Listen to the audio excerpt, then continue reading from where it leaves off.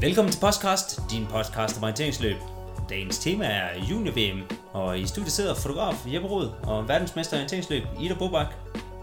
I dag er vi taget til Schweiz. Vi sidder her kl. 11 om aftenen, kigger ud af vinduet. Hvis det havde været lyst, så kunne man se fjeld, sne på toppen, lækker skov, lækker bakker. Vi har løbet rundt i dem, lidt trætte. Hvordan har du det, Jeppe? Jeg har det overraskende godt. Jeg har det bedre end i sidste uge, og meget bedre end for 2 uger siden. Hvordan har du det, Ida? Jeg er lidt træt. Jeg har bevæget mig rigtig mange højdemeter op og ned i dag. Så ja, jeg er lidt træt. Jeg kan kun tilføje, at jeg er også træt.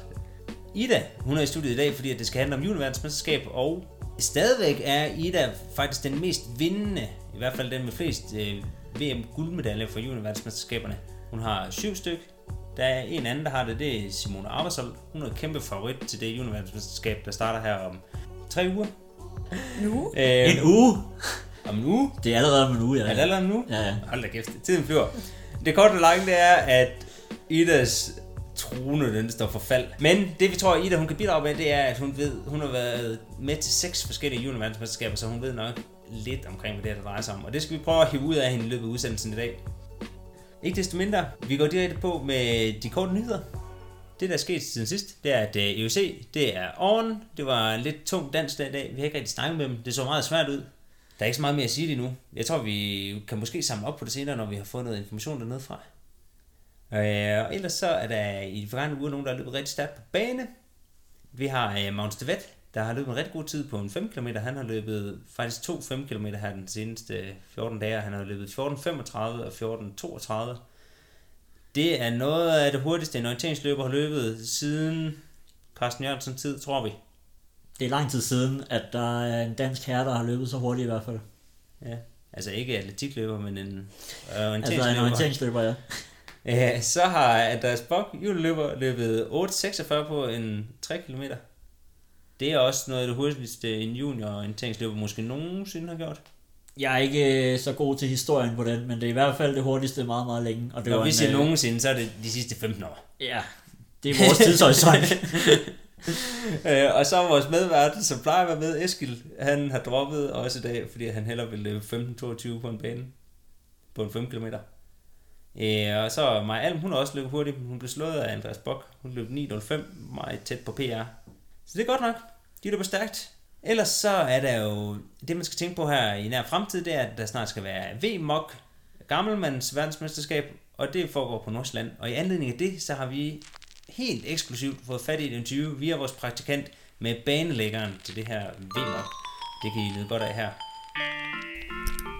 Mit navn er Iben Marie Kurt Valery. Jeg er praktikant her på Podcast. I anledning af VMUC er jeg taget ud for at finde ud af, hvordan man forbereder sig til sådan et stævne.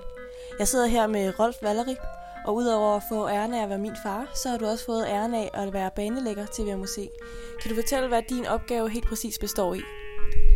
Jo, det er at lave baner til skovkvalifikationen, som afholdes den 10. juli i Tisvilde Hegn. Og det er jo at skulle lave baner til personer mellem 35 og op over 100 år. Vi har en, der er tilmeldt i her 100. Og der skal laves cirka 50 baner. Hvor langt er I nået i de forberedelser, og hvor lang tid har det taget jer? Jamen sådan en stævne, så stort som det er, det starter vi for 2 år siden, hvor man finder skoven og søger tilladelser og hvad der ellers skal laves for at få sådan et stort stævne på plads. Der er jo over 4200 deltagere, plus de åbne baner, hvor der er 400 deltagere. Hvad har været den største udfordring? Jamen, det er, når man laver 50 baner til 4.200 mennesker, der skal starte inden for 2,5 time. Jamen, så er det, når der starter 20 personer på samme tid, jamen, så skal de helst ikke løbe til samme første post. De skal helst ikke løbe mod hinanden, når de løber til og fra poster. Det vil sige flower rundt i skoven. Man skal nemlig tænke på, at det er første gang i år, at vi har det, der hedder en mellemdistance finale. Og der skal jeg som kvalifikationsløb have både lange stræk og korte stræk, som minder om mellemdistancen. Så det har været lidt af et puslespil at få det hele til at gå op. Er I klar? Vi er næsten klar. Altså, nu er det jo kontrol. Altså, baner og kort er lavet, og posterne er i skoven og så videre. Så nu tjekker vi op, at vi har fået det hele med. Det var det fra praktikanten på podcast. Mit navn er Iben Marie Kurt Valerie. Således opløftet, så skynder vi os videre til dagens tema. Og dagens tema, det er juniorverdensmesterskaberne JVOC. Og de foregår om en uge i Ungarn, i en by, der hedder Kecskemét. Hvad er det for noget terræn, de skal løbe i, Jeppe? Terrænet i Ungarn er primært ret hurtigt. Det er helt fladt. Der er absolut ingen store bakker. Der er en del småkupering, findetaljeret kurvebillede, men ingen store bakker. Og så er det på langdistancen og på stafetten meget, meget hurtigt. Meget af det er helt åbent. Der er næsten ikke nogen træer på store dele af kortet. På mellemdistancen er det langt mere tæt skov. Det er små buske, som man stort set ikke kan trænge igennem, så det bliver en slags labyrintterræn og en kæmpe teknisk udfordring.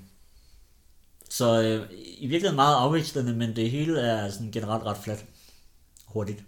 Det lyder meget som klitterræn. Ligner det det? Det er tæt på at være klitterræn, men underlaget er rigtig, rigtig hurtigt, som det er sandbund, men som er meget fast og som ikke yder meget modstand. Det lyder godt. Hvad skal man gøre for at lykkes der? Man skal først og fremmest kunne holde hovedet koldt, og nu har vi jo Ida med i studiet, og det kan være, at hun kan fortælle lidt om, hvordan man gør det. Men derudover så er det, specielt på langdistancen, så handler det om at løbe meget tæt på stregen, løbe rigtig hurtigt.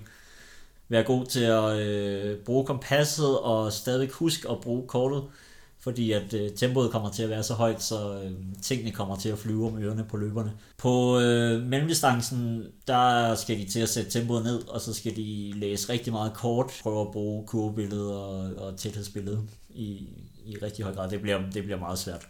Sprinten er en meget normal sprint, som foregår inde i midtbyen. Ikke en særlig speciel by på nogen måde. Det bliver noget, som de har prøvet før. Hvad siger du til det, Ida? Er det noget, du kunne have lyst til? Ja, det lyder virkelig sjovt. Hvis jeg kunne løbe hurtigt lige for tiden, så havde det været rigtig godt. Ja, men Ida, kan du ikke give os en kort status? Der er nok mange derude, der ved, at du er skadet lige for tiden. Men hvordan er det med dine ord? Ja, jeg er desværre ret god til at gå i stykker. Men så var jeg til læge her for ikke så længe siden, og han synes faktisk, jeg var rigtig god til at hele os. Hvor er det, du har været i stykker henne? Jeg har stykker i lægbenet, eller spolebenet, tror jeg, det er det, man kalder det. Ja, det er brækket. Så måtte jeg lige holde en pause. Men nu træthedsbrud. Ja. Men nu... Hvornår regner du med at kunne løbe igen? Jeg regner med at kunne begynde om 2 ugers tid. Det bliver så i hvert fald ikke noget VM for mig. Ja, jeg må kigge hen i efteråret, og så håber jeg, at jeg kan komme til at løbe nogle DM eller noget. Men heldigvis for dig, så har du ingen problemer med at gå. Hernede i Schweiz, der har du i hvert fald været ude og gå nogle lange ture i bjergene. Det virker ikke som om du er i helt dårlig form heller. Du kunne i hvert fald godt følge med mig på cyklen. Det var lidt stramt op ad sidste bakke. Det er også en lang dag. Men Ida, vi har forberedt nogle spørgsmål til dig. Jeg tror egentlig, jeg hellere vil starte med lidt historie. Fordi du har jo været med til, som vi indledte med at sige, du har været med til 6 junior-VM'er. Og man er jo sådan set kun junior i 4 år. Det betyder jo, at du er startet tidligt. Hvornår var det, du startede? Ja, jeg var med til mit første junior-VM, da jeg var 15. Eller jeg tror faktisk ikke engang, jeg var blevet 15 endnu, så jeg er faktisk 14 år gammel. Men det var også en tid, før vi rigtig havde noget U16-landshold, og før at man deltog i EUC. Så jeg blev udtaget til junior-VM, da jeg allerede var 14 år gammel. Hvor var det henne? Det var i Litauen, og der havde jeg aldrig løbet før. Så jeg havde jo ikke været med på nogen træningslejr, fordi jeg tror ikke lige, at landstræner havde set, at jeg lige skulle kvalificere mig. Men det gjorde jeg altså. Hvordan var det at være med første gang? Det var spændende. Det var en meget anden verden. Jeg var ikke sådan en junior, eller ungdomsløber var jeg jo egentlig bare på det tidspunkt, der sådan rigtig gik op i eliten, og som egentlig kiggede så meget på de bedste. Så det var faktisk meget fremmed for mig at komme til sådan en junior-VM. Men jeg synes, det var vildt spændende, og det var vildt fedt at se de der rigtig dygtige løbere stå øverst på podiet. Og det var nok dengang, at jeg virkelig sådan fik drømmen om at engang selv stå øverst på sådan en podium. Kan du huske, hvem du var god der? Ja, det var vel, jeg kan huske en norsk løber, Anders Skarhold, tror jeg vandt langdistancen. Så var det Ingun Hultgren Vilsin og Hanni Alston. Ja, det var stjernerne dengang, dameklassen. De er ikke rigtig stjerner mere, men jeg kan godt huske, at de i en lang årrække var rigtig, rigtig gode. Du var simpelthen med, da du var 15 år, og så var du igen med, da du var 16 år. Hvordan var det så at være med anden gang? Jamen der var det hele jo lidt velkendt, og jeg havde været rigtig god faktisk. Det første år, der blev jeg nummer 20 på mellemdistancen, og blev anden bedste dansker. Så på det tidspunkt tror jeg allerede, jeg begyndte at få lidt forhåbninger til mig selv.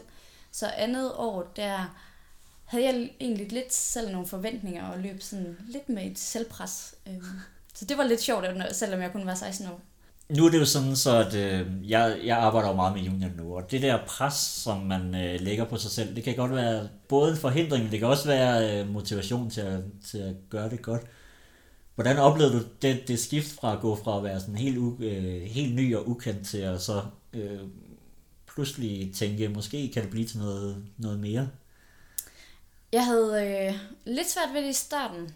Jeg kan huske, jeg tror mit andet år til junior-VM, der bommede jeg næsten førsteposten på alle distancer. Og jeg tror, det var sådan, at jeg var så ivrig, og jeg ville så gerne ud og vise, hvad jeg egentlig kunne. Så ja, jeg havde ligesom ikke helt lært, hvor jeg skulle ligge i spændingsniveau. Og det var også noget, jeg prøvede at udforske lidt i løbet af de 2 første år, om jeg sådan skulle hype mig selv meget, eller om jeg skulle være meget rolig. Så det var nok først 3. år, jeg sådan rigtig havde styr på mig selv, hvordan jeg ligesom skulle gå ud til en start til en junior-VM og ja, have tankerne med. Gik du så efter andet år her, hvor du måske bommer nogle poster i starten, går du skuffet hjem fra de løb, eller kan du huske, hvordan det gik til det junior-VM? Ja, jeg kan huske mellemdistancen især, der havde jeg bommet førsteposten rigtig meget, og så blev jeg så hentet af en russer, og jeg tror, hun endte med at blive nummer 3, og jeg løb ligesom sammen med hende resten af banen, hvor vi skiftedes til at være forrest. Så bagefter kunne jeg se, at jeg havde jo egentlig løbet rigtig godt på det meste af banen. Så jeg tror, det var en blanding af en skuffelse, men hvor jeg også kunne se, at jeg kunne faktisk rigtig meget godt. Så du øjnede ligesom muligheder? Ja, det tror jeg helt klart.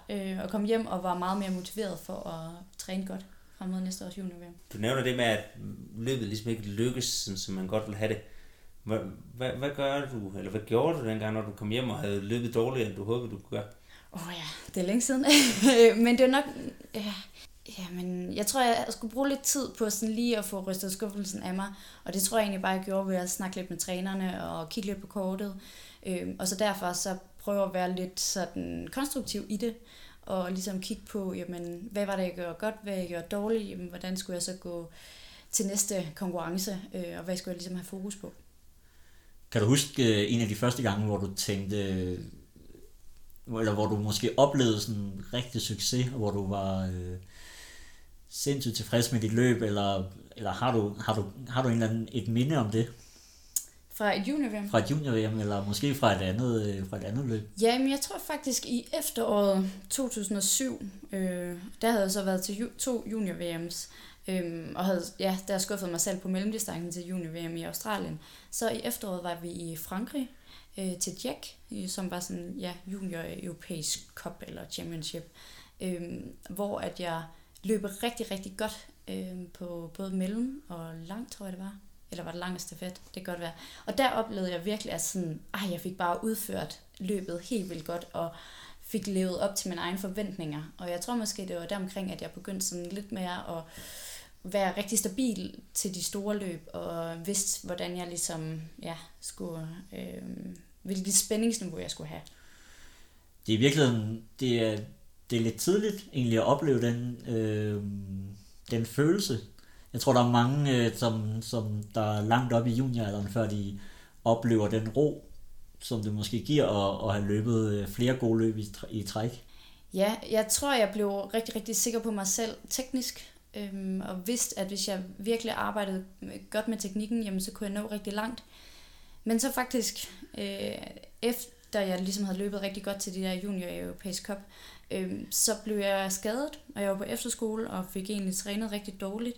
Så det næste junior-VM, der, selvom jeg egentlig synes, jeg var ved at opbygge den der selvtillid omkring min teknik, så blev jeg lige pludselig meget usikker på min fysik. Og det gjorde, at jeg nok ikke præsterede helt så godt til det juni-VM i 2008, fordi jeg ligesom lige pludselig begyndte at tvivle på andre ting. Så jeg manglede ligesom at stole på alle facetterne i det her, det med at præstere til et orienteringsløb. Jeg tror, der er flere af vores lyttere, som nok ikke har prøvet at stå til et mesterskab på den måde, altså et stort internationalt mesterskab, og opleve det pres, som måske er lidt anderledes til de løb, end der er til måske DM eller en divisionsmatch, eller hvad det kan være. Kan du ikke prøve at fortælle lidt om, hvordan følelsen er, når man så er til et mesterskab, og måske er i det her karantæneområde, som er inden start? Hvad for nogle tanker går gennem hovedet på en løber der? Ja, altså det er noget meget specielt at være ude i sådan en karantænezone, hvor man er sammen med en masse andre løbere, som også alle sammen håber på at præstere rigtig godt.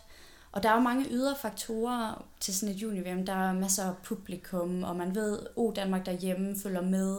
Så lige pludselig handler det ikke så meget kun om en selv, og hvad man selv lever op til. Man kan hurtigt få tanker omkring, hvad andre tænker og synes om det, man gør. Så jeg plejede altid at være nervøs. Der går mange tanker igennem hovedet omkring, jamen, hvordan er det nu, jeg skal takle det her terræn, og jamen, man har jo været en masse ude i det, men alligevel kan man lige pludselig tvivle på, er man godt nok forberedt, er benene lidt trætte. Især sådan i opvarmningen, så kan jeg komme til at føle rigtig meget efter og tænke, er benene godt nok ikke lidt trætte? Har jeg nu trænet lidt for hårdt, eller har jeg trænet lidt for lidt? Lige pludselig kommer der bare alle mulige ting, som man ikke lige tænker over bare til et normalt dansk løb. Det er simpelthen tvivl på stort set alt, hvad man har lavet og gør, som dukker op der. Er det ikke? Jo, det er det. Og når man tænker på det sådan bagudrettet, så kan man godt se, at det er overhovedet ikke rationelt. Man har ligesom lagt en plan og forberedt sig så godt man kan, men lige pludselig så er der bare så mange følelser, der river en lidt væk fra sin rationalitet, og ja, der kan hurtigt komme rigtig meget tvivl. Når man lykkes, så er det jo fedt for alle, og det er fedt, at man kan vise for andre, at det er gået godt, og man kan vise for sig selv, at det er gået godt, og man har fået valuta for alt det, man har trænet. Men hvad når det går dårligt, er det så, den skuffelse, der kommer, er det sådan i forhold til ens egen ambitionsniveau, eller er det over de ambitioner, som andre har for en? Når man kommer så langt, og man er god til juni-VM, så er der mange trænere, der er med ind over det, og der er forældre ind over det, der er en masse, der støtter en, og tror på en, og tror, man kan noget. Jeg oplever altid selv, at jeg bliver mest skuffet over mig selv. At det er ikke fordi folk jo kommer og siger dumme kommentarer, og de fleste er jo altid bare stolte over, at man egentlig gør et forsøg, og at man har forberedt sig så godt, som man har, og de fleste kan jo godt forstå, at det nogle gange bare går galt og kokser. Så jeg oplever i hvert fald, at det faktisk er mine egne forventninger, der ligesom tynger mig, og det er egentlig ikke fordi, at jeg er så ked af det over, hvad de kunne finde på at skrive ind på DOFs hjemmeside. Så mange af de ting, jeg egentlig tit er bange for, jamen det er ikke det, som egentlig kommer til udtryk bagefter, hvis jeg har løbet dårligt. Nå Ida, så kommer du til dit 3. junior-VM. Dit første år som junior, og der vinder du din første medalje. Er det ikke rigtigt? Jo, jeg vandt stafetmedalje sammen med Maja Alm og Signe Klinting. Hvilken tur løb du? Jeg løb første tur, ja. Og jeg kan faktisk huske, at jeg var en lille smule skuffet over min egen præstation. Jeg havde slet ikke været så god fysisk, som jeg havde håbet på, og der var svenskerne, de var sindssygt gode og løb bare fra mig. Og så kan jeg huske, at jeg lavede en lille fejl til sidst på banen, hvor at der var en nordmand og en anden, som lige stak fra mig. Så jeg var en lille smule skuffet, men så havde jeg 2 super dygtige løber efter mig, og ja, så fik vi en medalje. Fedt.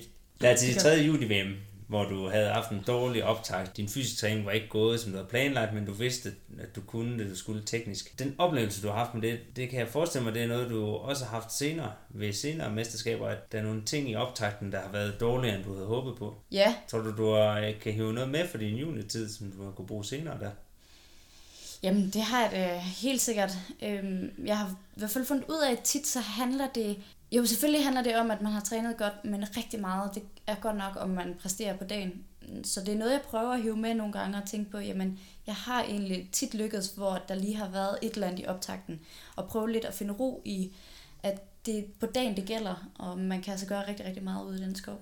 Har du senere oplevet, at du har haft kæmpe succes, hvor det kom bag på dig, fordi du synes ikke, at optakten havde været til, at det skulle være kæmpe succes? Altså til det EM, der for eksempel lige har været, der havde jeg faktisk ikke løbet nærmest 2 uger inden. Og Cecilie havde heller ikke løbet i noget tid. Og jeg løb sammen med Cecilie og Maja. Og Cecilie og mig, vi var begge to meget i tvivl om, hvordan det lige skulle gå, fordi vi ikke rigtig havde løbet, og ikke havde løbet i skoven med kort. Men vi prøvede os bare at fokusere rigtig meget på, at jamen, vi skulle bare gøre det, som vi havde gjort så mange gange før, og løbe et stabilt orienteringsløb. Og det gik vi begge to ud og gjorde, og så havde vi Maja til lige at hive medaljen i land. Så det var egentlig fedt at mærke, at vi begge to var meget rolige i opgaven, selvom vi slet ikke havde følt, at optakten havde været særlig god. Til dit 4. junior-VM, hvor at, du så er 2. års junior, der får du din første individuelle medalje. Kan du huske den? Ja, det var sprintmedalje, så det var på første dagen til junior-VM, hvor jeg blev nummer 2. Det havde jeg egentlig ikke lige forventet. Det kom lidt... jeg havde løbet godt i foråret, men især ikke på sprint havde jeg ikke sådan, så store forventninger til mig selv. Så jeg kom ind og fik en sølvmedalje og var virkelig overrasket og glad over det. Det var så starten på en lang juniorkarriere, det er jo større, eller i hvert fald 3 år, hvor at du i den grad tog rigtig mange medaljer. Hvad var det, der gjorde, at du lige pludselig kunne ikke bare gøre det 1 gang, men gøre det flere gange? Jeg tror, jeg havde opbygget ret mange gode erfaringer fra de junior-VM's, jeg havde været til inden, hvor jeg havde lavet fejl og angrebet mange løbende lidt forkert. Så havde jeg i løbet af det her år inden mit 4. junior-VM virkelig fået styr på, at jeg virkelig skulle orientere mig frem. Og ikke tænke så meget over, om jeg fik presset nok på, om jeg var for langsom i forhold til de andre. Men der prøvede jeg at hvile rigtig meget i, at jeg skulle ud og lave et godt orienteringsløb. Så jeg var vildt stabil og lavede meget, meget få fejl. Og jeg tror, det var fordi, jeg virkelig tænkte, at orienteringen, det var det, der skulle have tid. For når man løber et mesterskab, jamen, så er tændingen høj, eller spændingsniveauet er højt, så man kommer til at løbe hurtigt. Så det er ikke noget, man skal løbe og tænke over, at man skal presse rigtig meget på. Det kommer egentlig helt naturligt. Så det vigtige, det er altså teknikken. Og det er jo den ting, der er så svær, fordi når man tager kortet, så sker der et eller andet med hjernen, ikke? At den vil rigtig gerne bare ud og løbe og vise, at nu skal det gå hurtigt. Hvad gør du for at ligge i det rigtige spændingsniveau?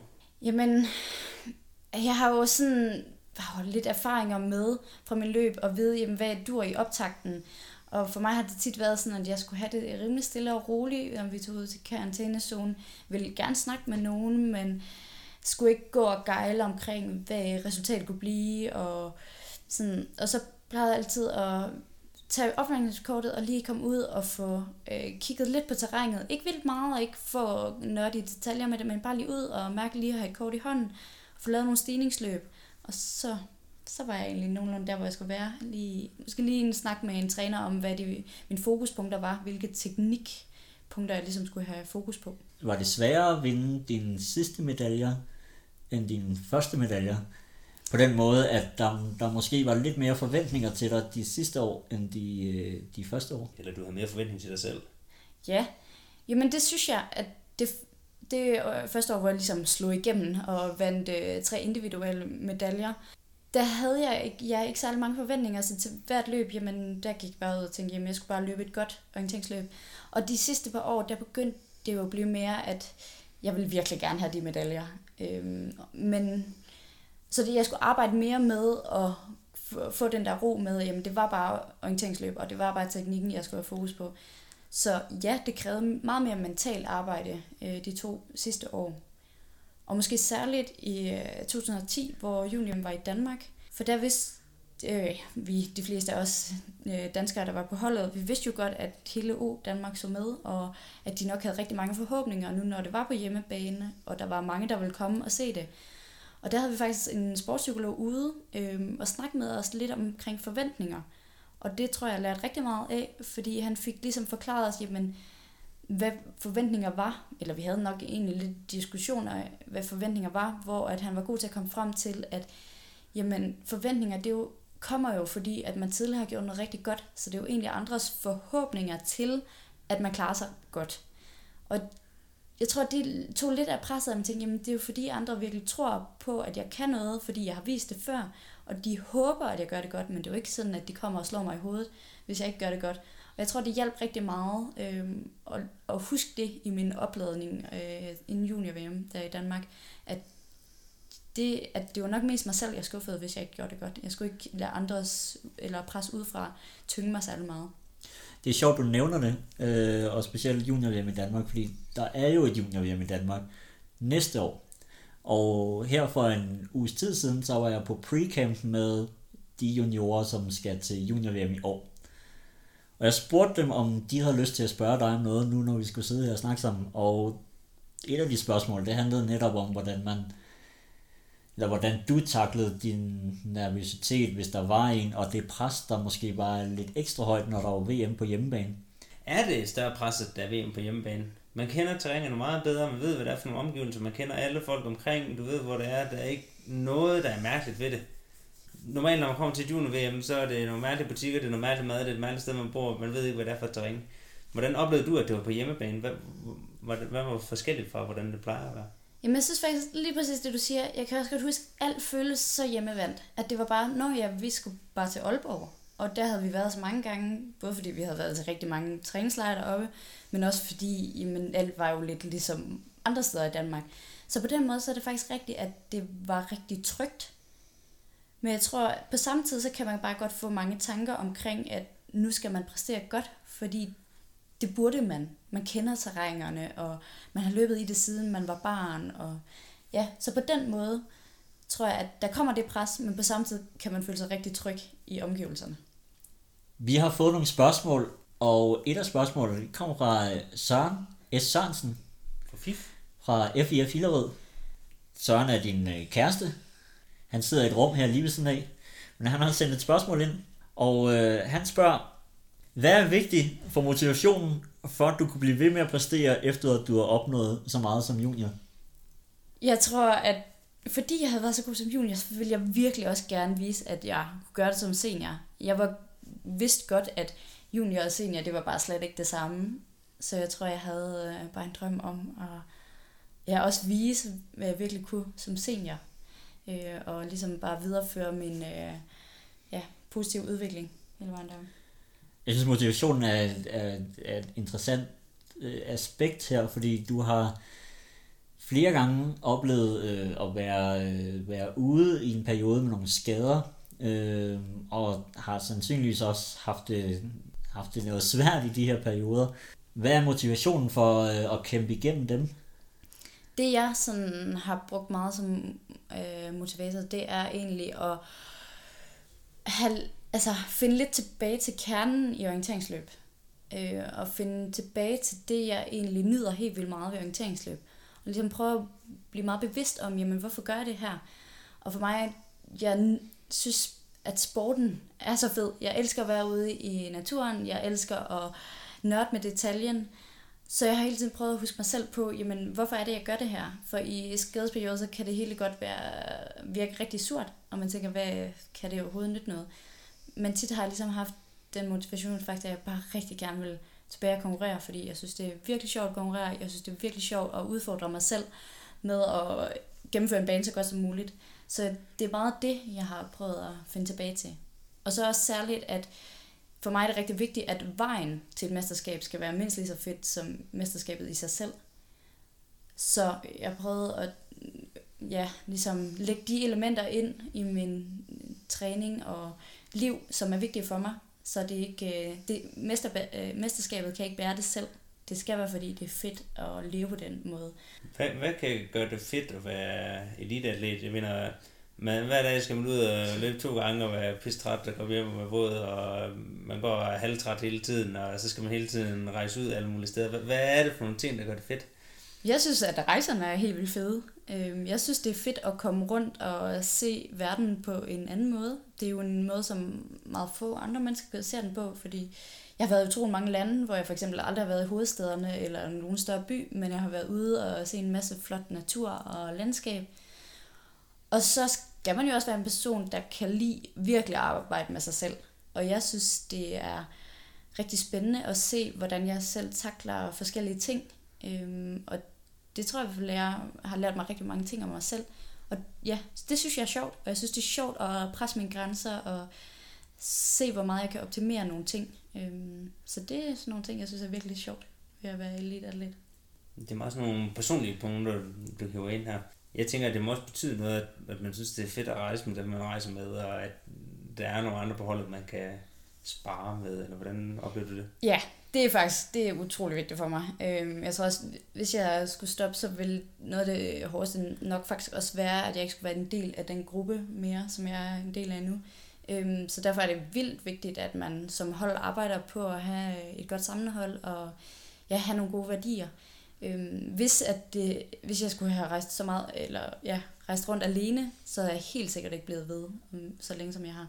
Kan du huske nogle ting fra din juniortid, hvor nogle ting om det her sammenhold, er der noget, der ligesom springer i øjnene og gør nogle fede ting sammen, eller er der noget, du kan trække frem der, som måske ikke er sådan direkte sportsligt, men...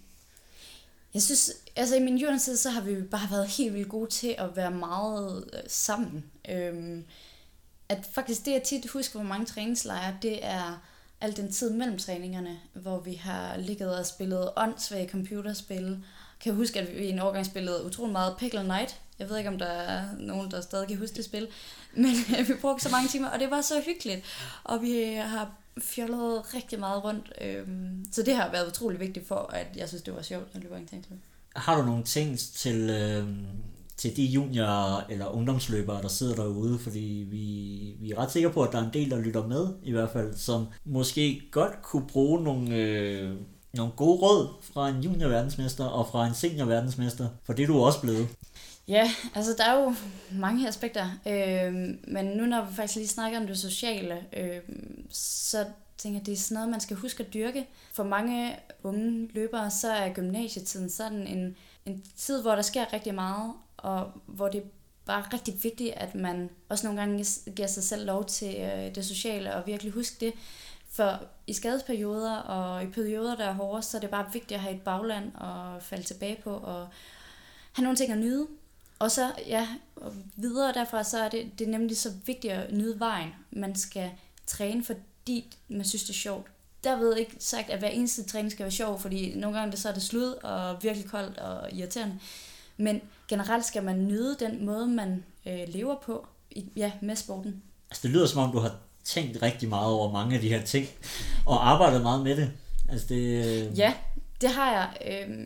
Noget af det begyndt i junitiden, men rigtig, rigtig meget har været seniortiden, og det har nok især været i skadesperioder, for der bliver tingene sat lidt på spids, og der finder man lidt ud af, hvad der egentlig er vigtigt, og hvad man savner. Og der i forbindelse med skadesperioder, så vil jeg sige, at man skal virkelig huske at være tålmodig. Det handler godt nok om den lange bane, især med træning. Altså skaderne, de koster bare meget. Hellere være tålmodig og tage det tid, det tager om at blive god. Der er ikke rigtig nogen genvej. Nej, og der er god tid, ikke? Jo, det er der. Der er rigtig mange af dem, som er gode seniorer i dag, som ikke har vundet helt vildt meget som juniorer, men som ligesom bare har haft en masse kontinuerligt arbejde. Det skal nok betale sig til sidst. Er der noget, når du sådan tænker tilbage på din juniortid, er der noget, du ved nu, som du godt ville have vidst dengang? Noget af det, med at være tålmodig og prøve at kigge lidt længere. Altså jeg synes egentlig generelt var jeg god til det. Jeg tror egentlig, det der med at gå galt for mig, det var da jeg skiftede op til at være senior. Men det er jo måske også noget, man faktisk burde arbejde lidt mere med i det sidste, eller måske de 2 sidste juniorår, og prøve også at tage seniorsiden lidt i møde. Ikke ved at løbe seniorkonkurrencer, men at forberede sig på nogle af de mentale udfordringer, der kommer, når man går fra måske at være ret god junior til lige pludselig at ligge langt ned på resultatlisten som senior. Det er der, man godt kan blive meget ivrig og virkelig vil gøre en forskel, men det tager altså bare lang tid. Ja, de første måske 2, 3, 4 år af seniortiden, det er jo typisk en rigtig svær tid, fordi at man kommer op mod nogle løbere, som pludselig har et helt andet niveau, end dem man er vant til at løbe mod fra juniortiden. Det kan være svært at få nogle løbere at se, hvordan man skal komme op og kunne slå de løbere på sigt. Hvad råd har du til de løbere, udover at tage sig god tid og så videre? Ja, at man ikke skal være for hård ved sig selv. At man ikke skal tage nederlagene for hårdt. for dem kommer der mange af, men det er virkelig også dem, der gør en stærke. Og det var også i hvert fald det, jeg oplevede i starten af min junitid. Jamen, det er skuffelserne, som måske giver nogle andre måder at tænke på. Så det er også det, man skal bruge i starten af sin seniortid. Ja. Så nyd det. Altså, det er det vigtigste. Nyd at orienteringsløb er en mega fed sport. Tak for det, Ida. Det var jo spændende ting, du kunne fortælle. Tror jeg, der er nogen, der kan få god glæde af. Eller også, så tror jeg også bare, at der er mange, der synes, det er spændende at høre. Selvom det er folk, der er jo ikke alle, der skal ud og løbe juni-VM her. Det er der faktisk kun 12, der skal. Og de 12, dem må du styre på, Jeppe. Jeg har styr på dem. Et stærkt hold, vi sender. Jeg tænker, vi skal starte med at kigge på pigerne. Hvem er det, vi sender ned af piger? Jamen, vi sender 6 stærke piger. Det er Hedvig Gydesen, det er Ida Øbro, det er Agnes Krak, det er Lise Termansen, Lotte Markusen og Annika Simonsen. De er alle 6 rigtig stærke og går ned med høje ambitioner. De fleste har prøvet det før. Noget man kan sige om de piger, der er med i år, det er, at der er ikke nogen af dem, hvor det er deres sidste juni-VM, så de har alle sammen mulighed for at drage stor erfaring af det, de skal ned og lave nu og kunne bruge til, når det kommer næste år i Danmark. Af det hold, der er med, der er 2 af dem, der er debutanter. Den ene, det er Hedvig, og den anden, det er Lotte. Lotte, der jo egentlig bor i Norge. Lotte har en dansk mor og en finsk far, men bor altså i Norge. så tilhørselsforholdet er lidt af omvej. Komplekst. Det er komplekst. Men hun har altså dansk pas og løber for Danmark, og har været med landsholdet her det sidste halve år. For pigerne her, så tror jeg, at ambitionerne er høje på den måde, at de sidste år, flere af dem fik både top 10 og top 20 placeringer. Det er bestemt også muligt i år. Jeg tror sagtens, man kan regne med flere af dem i top 10. Selvom det måske ikke helt bliver til medaljer, så skal de nok komme tæt på, det er jeg ret sikker på. Det, jeg synes er spændende, når man kigger på dem, det er også, at jeg synes, at alle kan gå ind og gøre det godt her. Der er mange, der har løbet stærke resultater her i år. Ja, helt klart. Altså, de går offensivt til værks, og hvis de har hørt efter, hvad Ida lige har snakket om her, så ved de også, hvad det handler om, men det ved de også godt.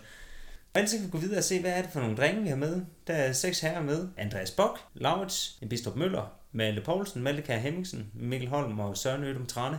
Det er også alle folk, der har flere år tilbage i posen. Laurits er den eneste, der er sidste års, men de andre, de har flere år tilbage, og både Andreas, Laurits, Malte Poulsen, de var med sidste år. Så 3 debutanter blandt drengene, men også bestemt et højt niveau, og det er alle sammen nogle løbere, som har forbedret sig helt vildt meget i løbet af det sidste år. Jeg synes, det er spændende, fordi sådan som jeg ser dem nu, jeg kender dem ikke, måske ikke helt lige så godt, som du gør, men sådan som jeg ser dem, der ser jeg, at der er 3, der sådan er meget stærke fysiske, og det er Andreas Bock og Mikkel Holm og Malte Kjær, og så 3, der er meget stærkt tekniske, Laurits og Malte Poulsen og Søren Trane.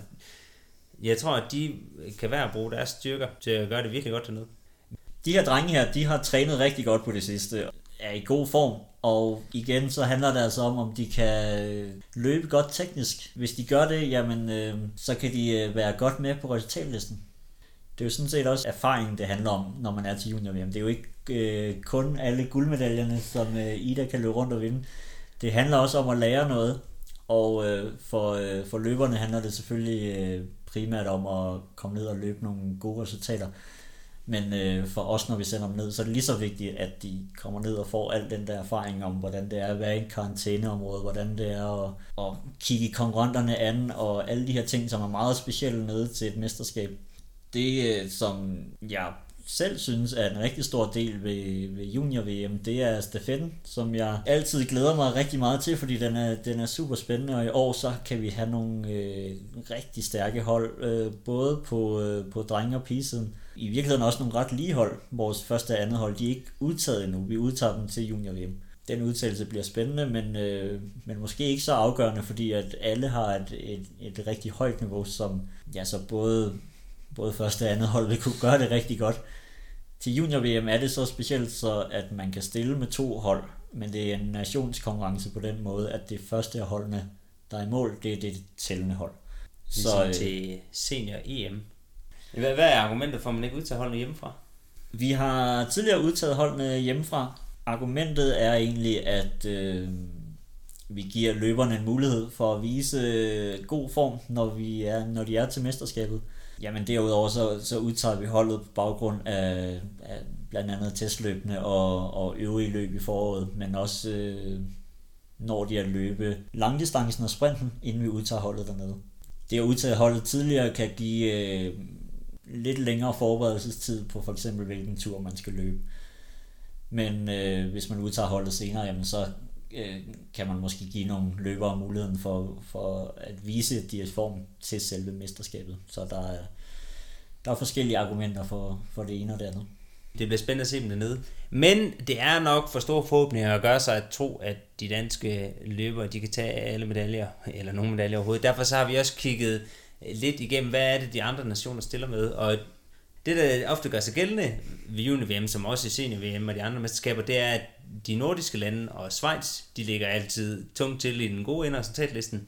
Men ved juni-VM, der vil der også tit være nogle af de lidt mindre nationer, der pludselig kan komme frem og lave et godt resultat. Og derfor kan det så være meget svært at gætte på, hvem kommer i top 3 på de her distancer. Men vi har prøvet at kigge lidt på, hvem var det, der var gode sidste år, og som stadig er med her i år. Og hvis man kigger ved damerne, så er der blandt de nordiske lande, der for Norge, der er Victoria Hester Bjørnstad, og har løbet rigtig, rigtig stærkt. Virker som om hun er den stærkeste dame for Norge siden. Og så er der storfavoritten til alle distancer, det må være Simone Abersholt for Schweiz.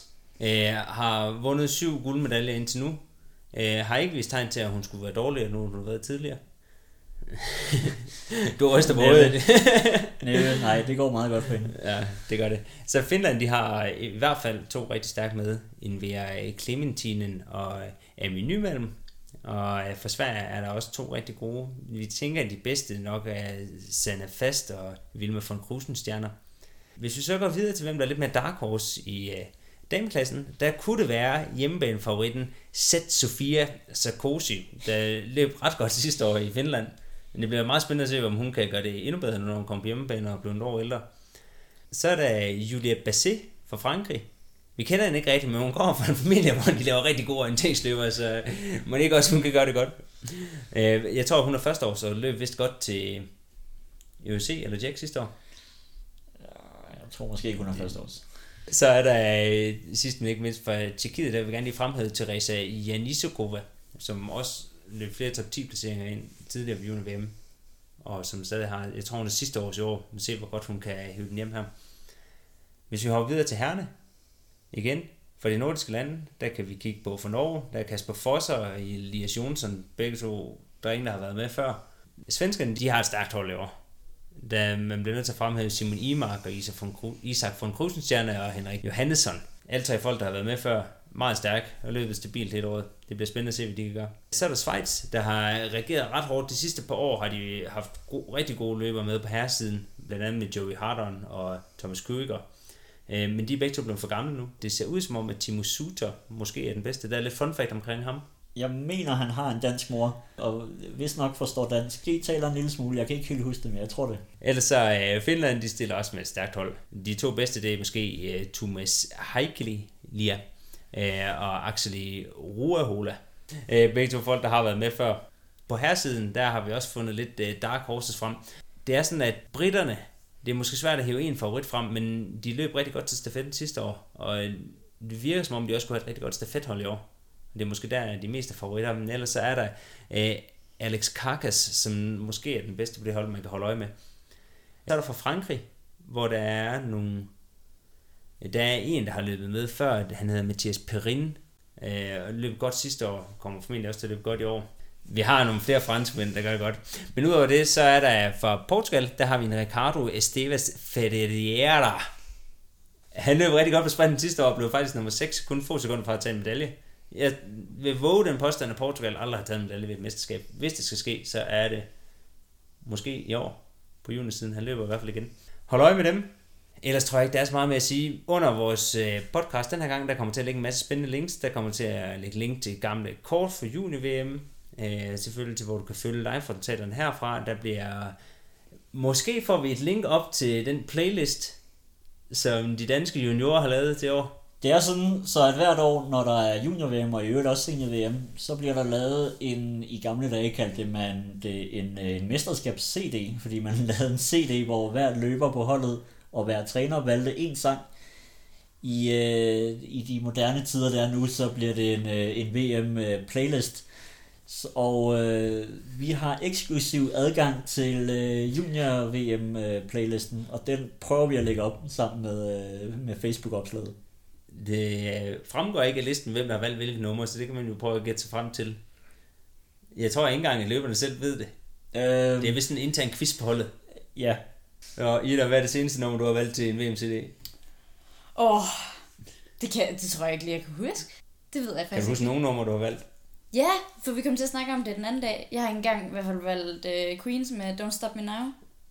Ja, det var nok meget sådan en, der skulle være lidt sigende, for jeg bare skulle derud og løbe. Det er godt. Ellers ved jeg ikke, om vi lægger os meget mere op. Jeg tror meget, det er det. Der er sommerferie nu. Der er sommerferie. Ja. Måske. Podcasten holder en kort sommerferie. På nogle uger. Vi regner med, at den næste udsendelse, det bliver om senior-VM, og må ikke vi får nogle senior-VM-aktuelle løbere ind. Det er lidt svært at sige, hvem der er lige nu. De virker som om, de bliver skadet alle sammen. Vi vil prøve at grave en frem, der ikke er skadet indtil næste gang, selvom de vil ind og snakke med os. Jeg tror bare, det er det. I må have det rigtig godt, indtil vi høres ved næste gang. Hej. Bum, det var langt, mand.